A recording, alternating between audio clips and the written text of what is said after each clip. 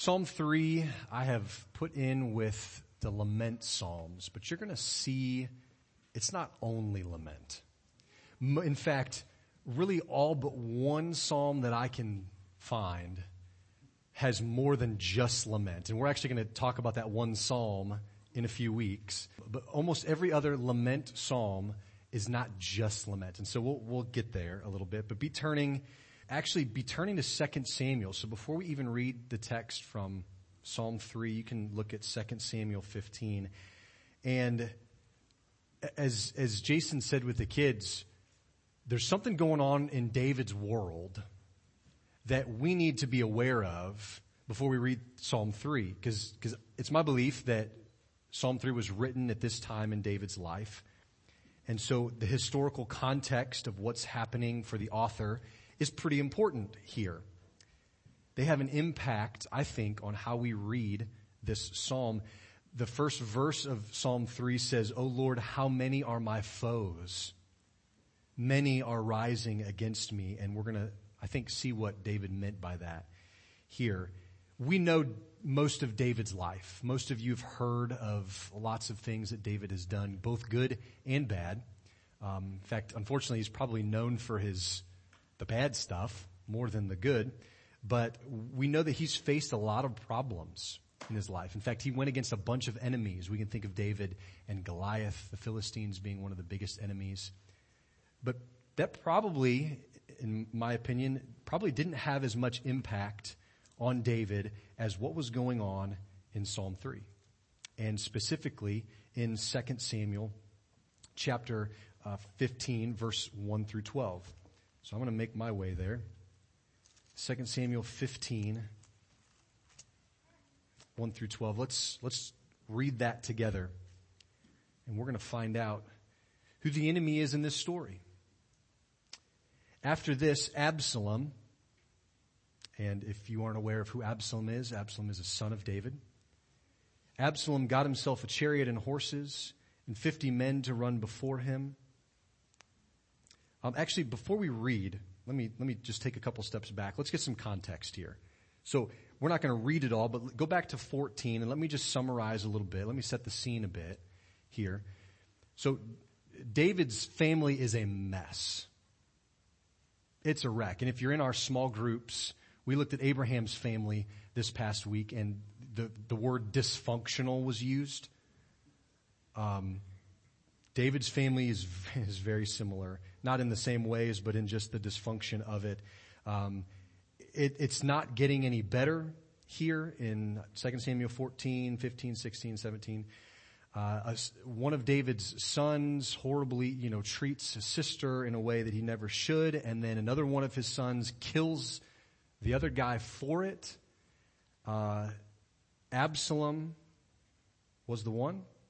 Says about Absalom in chapter 14, verse 25, "From the sole of his foot to the crown of his head, there was no blemish in him." Now this is significant just in the sense that it helps us understand a little bit of Solomon's problem. There was some arrogance involved here. Probably could have come from his handsomeness. He was known throughout the land for it. He had an unusually thick head of hair, which actually comes into play later in the story and leads me to believe that being bald-headed might not be so bad. Okay? So Absalom was the brother who killed his brother Amnon, and he ran away out of fear of David. He thought, he thought he was doing the right thing, I guess. But then he realized quickly that there were going to be consequences for this. And so he took off and he left. He ran out of fear. But 2 Samuel 13, verse 37, it says that David missed him. 3 years later, Absalom's gone for 3 years. David's commander, Joab, he kind of convinces David to let Absalom come back home. Let him come back. But Absalom doesn't even see David for another 2 years. So he's in the kingdom. He doesn't even see David. Now for 5 years, he hasn't seen his father.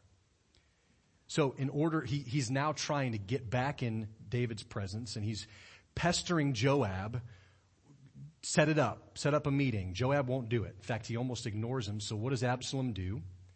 He sets Joab's fields on fire. Maybe that'll get his attention. Well, it does. And Joab sets that meeting up. David, in the meeting with his son Absalom, kisses him on the cheek, welcomes him back home, and you'd think there'd be peace. There's 4 years, and nothing really happens overtly. But behind the scenes, Absalom is undermining David's authority for 4 years. And he's swaying the heart of the people, including one of David's most trusted advisors, Ahithophel, his friend, someone who David trusted to speak the words of the Lord to him. That drops us off here in 2 Samuel 15. Now let's read verses 1 through 12, and then we'll ask the Lord to bless his word. After this, Absalom got himself a chariot and horses and 50 men to run before him. This is right after David welcomed him back into the kingdom. And Absalom used to rise early and stand beside the way of the gate. And when any man had a dispute to come before the king for judgment, Absalom would call to him and say, "From what city are you?" And when he said, "Your servant is of such and such a tribe in Israel," Absalom would say to you, "See, your claims are good and right, but there's no man designated by the king to hear you." Then Absalom would say, "Oh, that I were judge in the land, that every man with a dispute or cause might come to me, and I would give him justice." Whenever a man came near to pay homage to him, he would put out his hand, take hold of him, and kiss him. Thus Absalom did to all of Israel who came to the king for judgment. So Absalom stole the hearts of the men of Israel. Verse 7. At the end of 4 years, Absalom said to the king, "Please let me go and pay my vow, which I vowed to the Lord in Hebron. For your servant vowed a vow while I lived in Geshur in Aram, saying, if the Lord will indeed bring me back to Jerusalem, then I will offer worship to the Lord." The king said to him, "Go in peace." So he arose and went to Hebron, but Absalom sent secret messengers throughout all the tribes of Israel, saying, "As soon as you hear the sound of the trumpet, then say, 'Absalom is king at Hebron.'" With Absalom went 200 men from Jerusalem who were invited guests, and they went in their innocence and knew nothing. And while Absalom was offering the sacrifices, he sent for Ahithophel, the Golonite, David's counselor, from his city Giloth.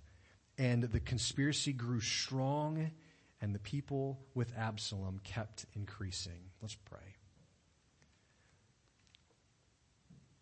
Lord, context matters. History matters.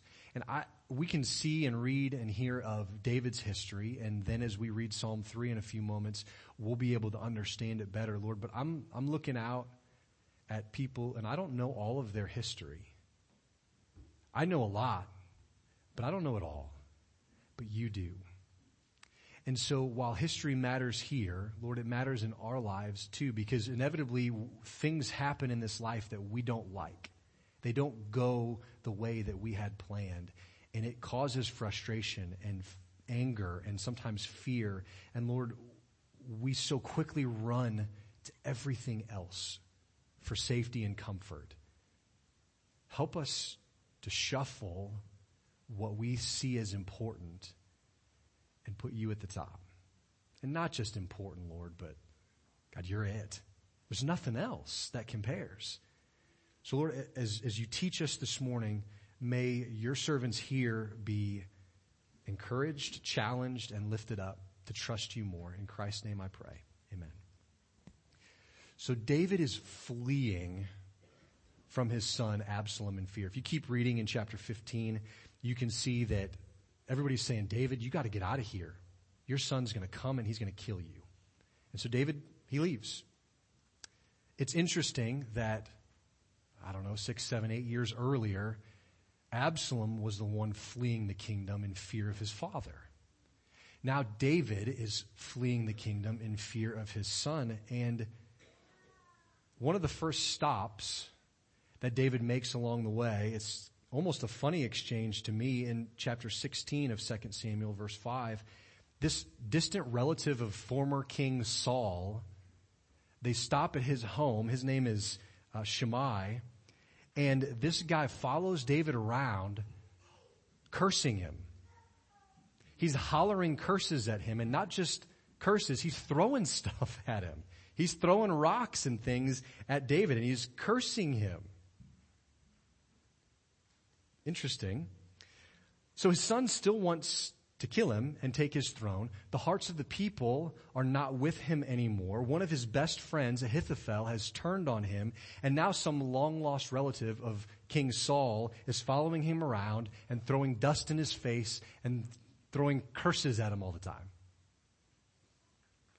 How was your week? O Lord, how many are my foes? Many are rising against me. So David's family is a wreck. We haven't even talked about what Absalom does when he gets to Jerusalem after David leaves. We're really not going to talk about it much today, only for me to point out that sin has consequences that affect more than just the person immediately involved. And we see it so clearly in this story. It's been said that sin will take you farther than you want to go, keep you longer than you want to stay, and cost you more than you can pay. And it's true. Jason in Sunday school used the illustration of a trampoline getting blown by a windstorm, and how when you find that trampoline, it's just demolished and in pieces. And sin has the same effect in our lives. It blows us far away from where we should be, and it leaves us with just pieces to pick up. Certainly, what we just said about sin rings true in the life of David. And I've just got to believe that it rings true in our own lives too. The 17th and 18th chapter of 2 Samuel 17 and 18, they go on to describe David running from Absalom, and it ends with Absalom's unusual death because of his thick hair getting caught in the branches of a tree. He's riding a donkey in battle, and he gets his hair caught in a tree, and he is vulnerable and is killed. Run through with multiple spears into his heart. Psalm 3. Turn there. Our focus this morning is on what David has to say in this psalm, so I do want to read this together. It's only 8 verses. O Lord, how many are my foes? Many are rising against me. Many are saying of my soul, there's no salvation in him, for him in God. But you, O Lord, are a shield about me, my glory and the lifter of my head. I cried aloud to you, and he answered me from his holy hill. I lay down and slept. I woke again, for the Lord sustained me. I will not be afraid of many thousands of people who have set themselves against me all around. Arise, O Lord. Save me, O my God. For you strike all my enemies on the cheek. You break the teeth of the wicked. Salvation belongs to the Lord. Your blessing be upon your people. The hearts of the men of Israel have gone after Absalom. That's what David was told in 2 Samuel 15:13. They're not with you anymore, David. They're gone. You've lost them. And this is where fear began to set in. If it wasn't already, David knew something was going on. Everybody was telling him, you got to get out of here. You should be afraid. And he was. And he left. Everybody was telling him, look at verse 2 of Psalm 3, everybody was telling him that even God couldn't save him from this. There's no salvation in him, for him in God. Now, it's possible that the people who were saying this didn't actually feel that God was unable to help David, like he was incapable of it, but that he maybe at this point was unwilling to help David. They looked at David's past sins and they thought, well, he's got it coming. He deserves this. God's not going to help him now after all of that, pointing to his past. This is really what Saul's relative Shimei said in verse 8 of 2 Samuel 16. And it's actually probably what David thought as well, because he didn't really correct him. In fact, in that situation with Shimei, he said, hey, don't get him to be quiet. Maybe it's the Lord who's telling him to curse me. Maybe David thought this was true. Spurgeon said, it's the most bitter of all afflictions to be led to the fear that there's no help for us in God. To think that we are beyond the help of God himself is a horrible place to be. Have you been there? But this psalm, David, in this psalm, it takes a direction that maybe we didn't see coming. David turns, I think, rather abruptly from fear to faith.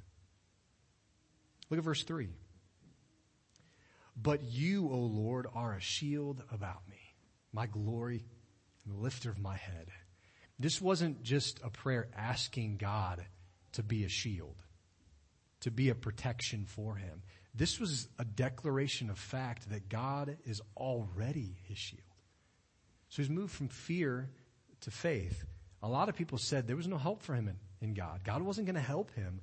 But David knew that God was still with him. God was his shield. No one could shake David's confidence in God as his help. Verse 4, I cried aloud to the Lord, and he answered me from his holy hill.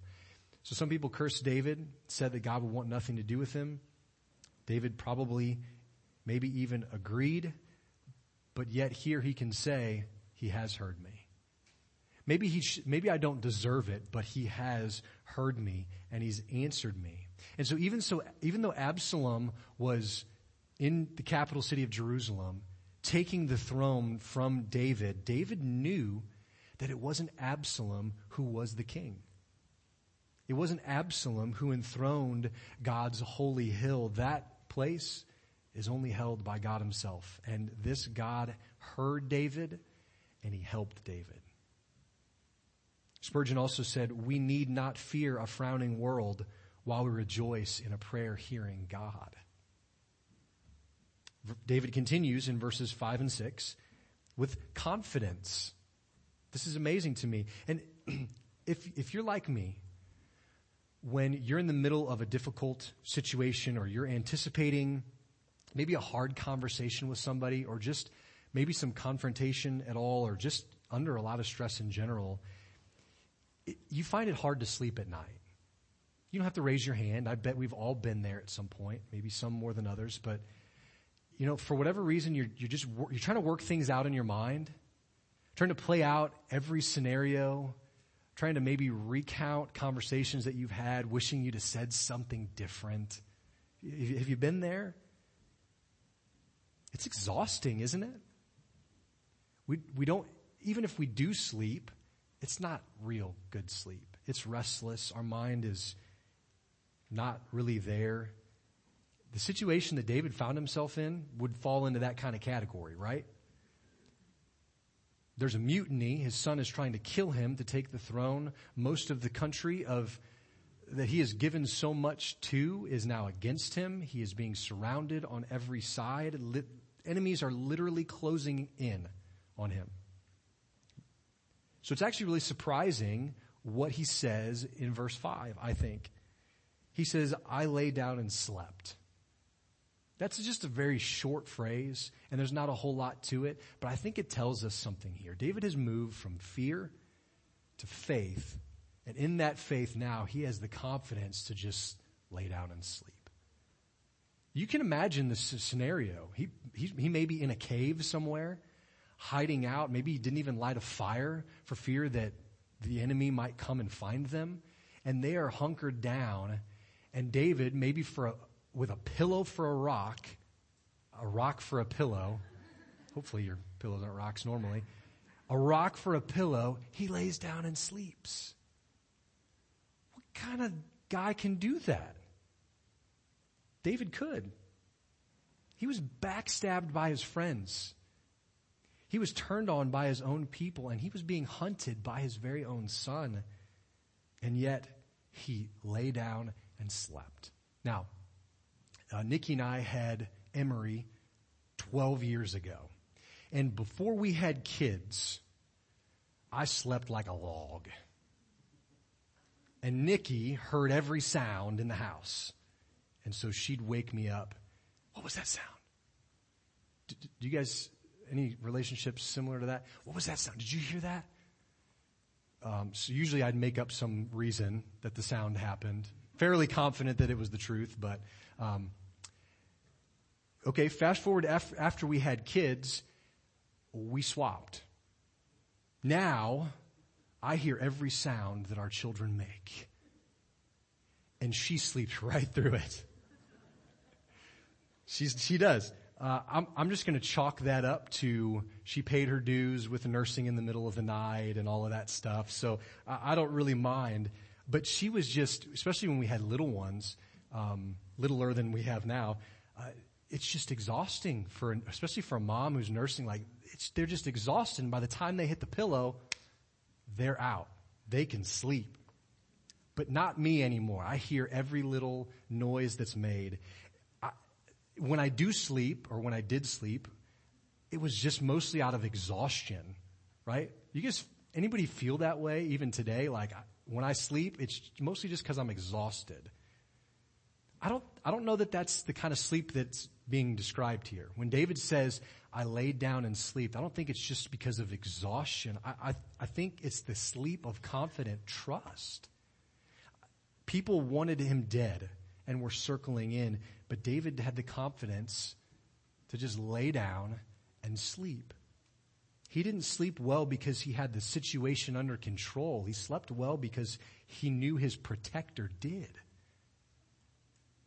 To lie down and sleep in those kinds of circumstances is in itself, I think, an act of faith, and it's a sign of the peaceful heart that growing faith receives from the Lord. This agrees, I think, with everything David's already said in this psalm so far. Many are saying there is no salvation for him, but you, O Lord, you're a shield about me. So he's moved from fear to faith now to just reliant trust in the Lord, and he's able to just lay down and sleep. Now, I don't think he's denying what's happening. He's not trying to ignore that his son is hunting him, that the people are against him now. He's not trying to downplay or deny that there's a problem. He's just reminding himself of what's true. What is true? The Lord is the lifter of his head, he says. The Lord is his shield. The Lord is his glory. The Lord is his salvation. Who's more powerful, the Lord or Absalom? That's, I think, what's going on in David's mind. Is the Lord more powerful, or are David's enemies more powerful? David was confident in his answer, and so he could sleep. Turn this to yourself for just a moment this morning. What's going on in your life where you need now to be reminded of what's really true? Because fear causes us to think all kinds of wrong things about God. We need to be reminded of what's true. And so we can read Psalm 3 and say, the Lord is the lifter of our head. The Lord is our shield. The Lord is our glory, our salvation. And if God hears David's prayers, surely he hears your prayers. Surely he answers your prayers. And I think he wants to give you the kind of rest that David had here. I think we know this to be true. Psalm 127:2 says, he gives to his beloved sleep. So, I had a college professor tell me this, which I'm afraid college students abused over the years, but he said, one of the most spiritual things you can do is take a nap. I don't know, but it seems to be that sleep is a gift from the Lord. Some of you now are saying, yeah, that's true. A nap would be a gift today.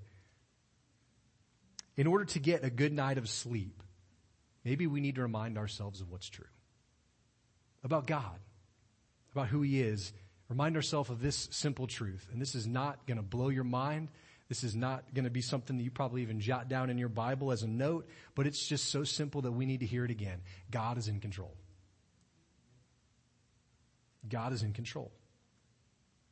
Sleep wasn't the only thing that David trusted God with, though. Keep reading in verse 5. He says, I woke again.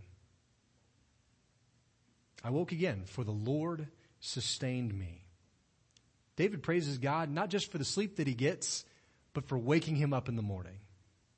Waking up was another blessing from God, because in reality, David didn't know if he was going to wake up again. His enemies could have found him in the night and taken him out. He wasn't sure, but he said, the Lord sustained me. I woke up. Commentator David Gusick says, God sustains us in our sleep, but we take it for granted. But think of it. You're asleep. You're unconscious. It's like you're dead to the world, yet you breathe. Your heart pumps.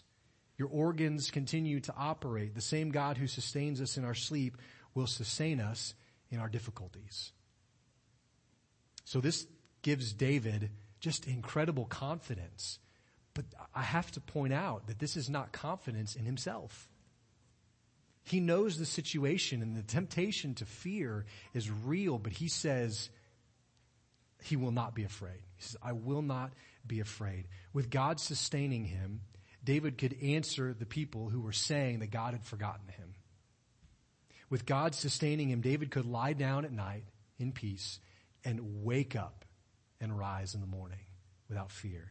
With God sustaining him, David didn't need to fear an opposing army or any other enemy.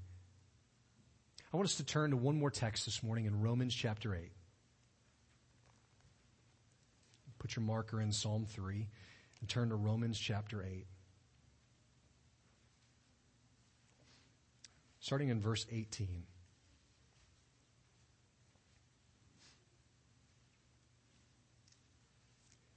My hope is that as we read these verses, we're going to read 18 through 39, that we don't read them with a man-centered mindset, because I don't think that's how Paul wrote them. Romans 8, verse 18. For I consider that the sufferings of this present time are not worth comparing with the glory that is to be revealed to us. For the creation waits with eager longing for the revealing of the sons of God. For the creation was subjected to futility, not willingly, but because of him who subjected it, in hope that the creation itself will be set free from its bondage to corruption and obtain the freedom of the glory of the children of God. For we know that the whole creation has been groaning together in the pains of childbirth until now. And not only the creation, but we ourselves, who have the first fruits of the Spirit, groan inwardly as we wait eagerly for adoption as sons, the redemption of our bodies. For in this hope we are saved. Now hope that is seen is not hope. For who hopes for what he sees? But if we hope for what we do not see, we wait for it with patience. Likewise, the Spirit helps us in our weakness, for we do not know what to pray for as we ought. But the Spirit himself intercedes for us with groanings too deep for words. And he who searches hearts knows what is the mind of the Spirit, because the Spirit intercedes for the saints according to the will of God.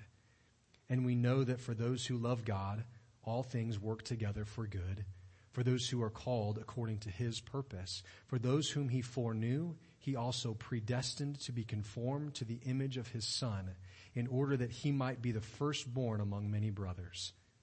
And those whom he predestined, he also called. And those whom he called, he also justified.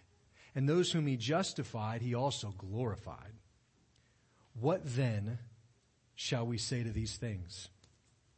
If God is for us, who can be against us? He who did not spare his own Son, but gave him up for us all, how will he not also with him graciously give us all things? Who shall bring any charge against God's elect? It's God who justifies. Who is to condemn? Christ Jesus is the one who died, more than that, who was raised, who's at the right hand of God, who indeed is interceding for us. Who shall separate us from the love of Christ? Shall tribulation or distress or persecution or famine or nakedness or danger or sword? As it's written, for your sake we're being killed all the day long. We're regarded as sheep to be slaughtered. No, in all these things we are more than conquerors through him who loved us. For I'm sure that neither death nor life, nor angels, nor rulers, nor things present, nor things to come, nor powers, nor height, nor depth, nor anything else in all creation will be able to separate us from the love of God in Christ Jesus our Lord. There are blessings and promises heaped on top of one another in these verses. But guess what? these verses are not about you. They're not about me. Paul explains it. His purpose here is not to exalt mankind. He's spent chapters of this theologically rich book explaining how no one is good and deserving. Instead, he's exalting the plan and the purpose and the power of God.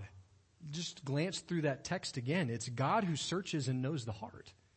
It's God who helps us in our weakness. It's God who works all things together for good.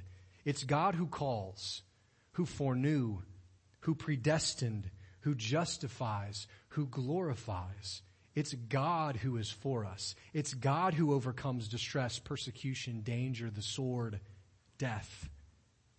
If we read all of these things that the Lord has done and focus on ourselves, we are reading it wrong. We are the recipients of this mercy, grace, and love, but it's all about what the Lord has done. It's Him who has done this. I hope, like David, we can see and proudly acknowledge that our confidence is in the Lord because it's the Lord who sustains us. Just like David said, the Lord sustains him. Look at verse 7 of Psalm 3 again. Arise, O Lord, save me, O my God, for you strike all my enemies on the cheek.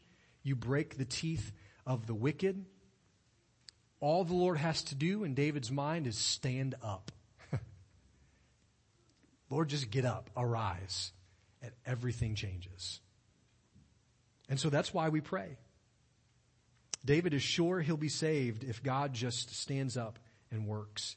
He's sure of it because the Lord's done it before. He's seen him do it. It's a done deal in David's mind.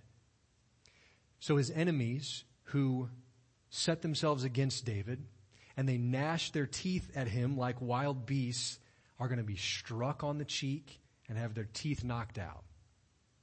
Now that's pretty graphic language, and it's used on purpose. Equating wicked people with wild animals was a pretty typical correlation or comparison in the book of Psalms, especially for David. And striking somebody on the cheek, if you slapped somebody, I mean, it's kind of the same way today. If somebody comes up to you and smacks you in the cheek, you get an idea. You know what's happening. It's not a good thing. You're disgracing them. You're calling them out. It is an insult. I think here, though, when it talks about hitting them on the cheek, I think it's connected with this idea of breaking the teeth. And here's why. Because the image that David is painting is that thousands of enemies are circling him. They're ready. They're kind of like a group of ravenous wolves, of predators would be, wild beasts. They'd be circling around him, closing in on him. But his protector, his shield, deals this crushing blow to them that knocks out their teeth and just makes them powerless. This is a silly example, but it's the first thing that popped to my mind, so you get a little bit of insight there, unfortunately. But have you guys seen that Christmas movie? The one with Santa Claus is coming to town, the claymation one with the big Bumble and Yukon Cornelius. You guys seen that? You know what I'm talking about? Oh, that's Rudolph? Obviously, I need to watch it again. Yukon Cornelius is one of my idols, hence the big beard and, you know. But in that goofy movie, it comes to the end and they're so afraid of this Bumble, and what does the little wannabe dentist Hermie do? He pulls all the teeth out of the Bumble. And he comes in and they're all afraid and he's like, you don't need to be afraid of this guy anymore. There's no danger here. Guys, that's a silly example. But I think this is the idea that David is painting. It's the idea he's getting at. We don't need to fear the enemies and their sharp teeth because the Lord has dealt the knockout blow and removed the danger. There's no sting anymore to death, to fear, to sin. It's been done in the past. God has saved him in the past. And so David prays that the same thing would happen now. In verse 8, he says, salvation belongs to the Lord. Your blessing be on your people. David recognized and celebrated the fact that it's God alone who saves. Romans 9:16 says, "Then it depends not on human will or exertion, but on God who shows mercy." That is the very sum and substance of the biblical doctrine of salvation by grace alone that we believe. We've already read Romans 8. It's a work of God, not the will of man, and so salvation belongs to him. God calls people by his grace. God quickens them by his Spirit, and God keeps them by his own power. And the blessings to God's people were not given to the other nations. They weren't given to the Egyptians. God's judgment fell on them.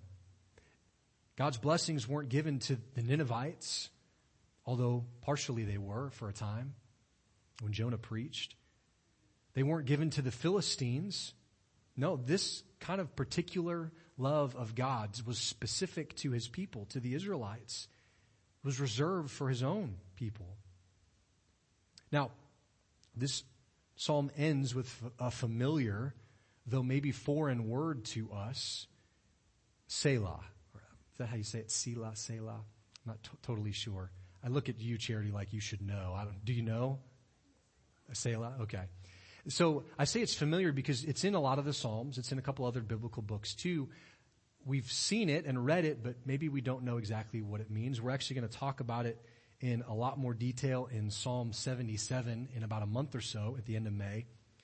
But basically it means to pause. We're going to pause here. It's almost like a musical term to a degree. It's like we're going to pause here. We're going to lift up and we're going to praise.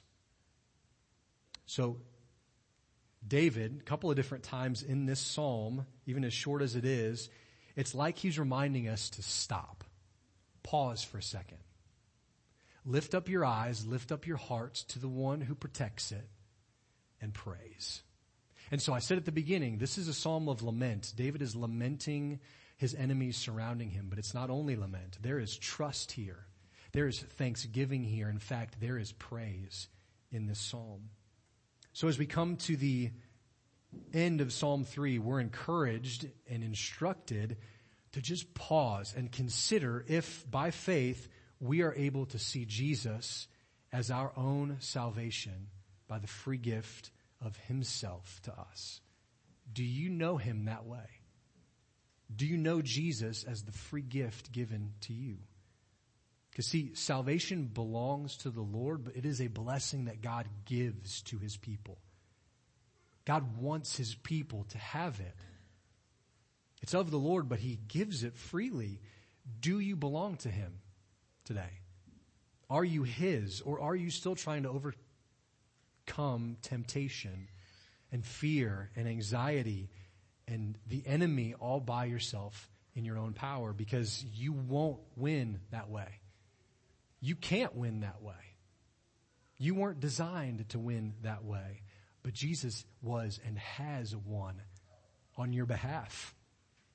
May we, even when we are surrounded on every side, just like David, may we rest secure in the arms of our Savior.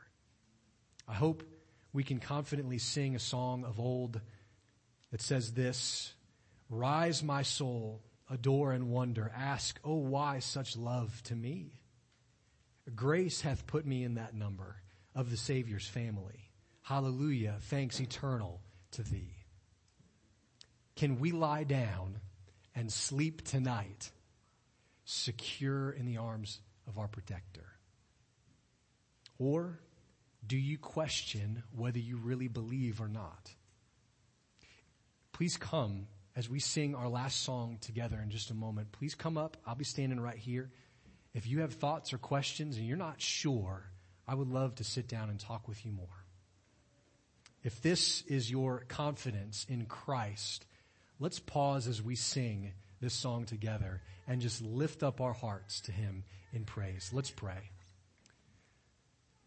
Lord, we may feel hard pressed on every side this morning. You know the situation that each person here is in, each person that's listening. You know what's going on. And Lord, we believe that Psalm 3 was written out of a desperate situation. But Lord, it also resonates in our own hearts in 2021 because we're faced with similar situations. Maybe not enemies with swords and daggers, Lord, but we're faced with difficult things that we cannot fix on our own. So it must be your protection, your shield about us. You must be the one that lifts our head. So Lord, if we are struggling to do that on our own, to fight these battles by ourselves, God, help us to repent of that, to recognize that's not the way, and to put our faith and trust in Christ alone, that we might rest secure and sleep well, knowing that you are in control, Lord. Thank you for Christ, that he intercedes for us still. It's in his name that we pray. Amen.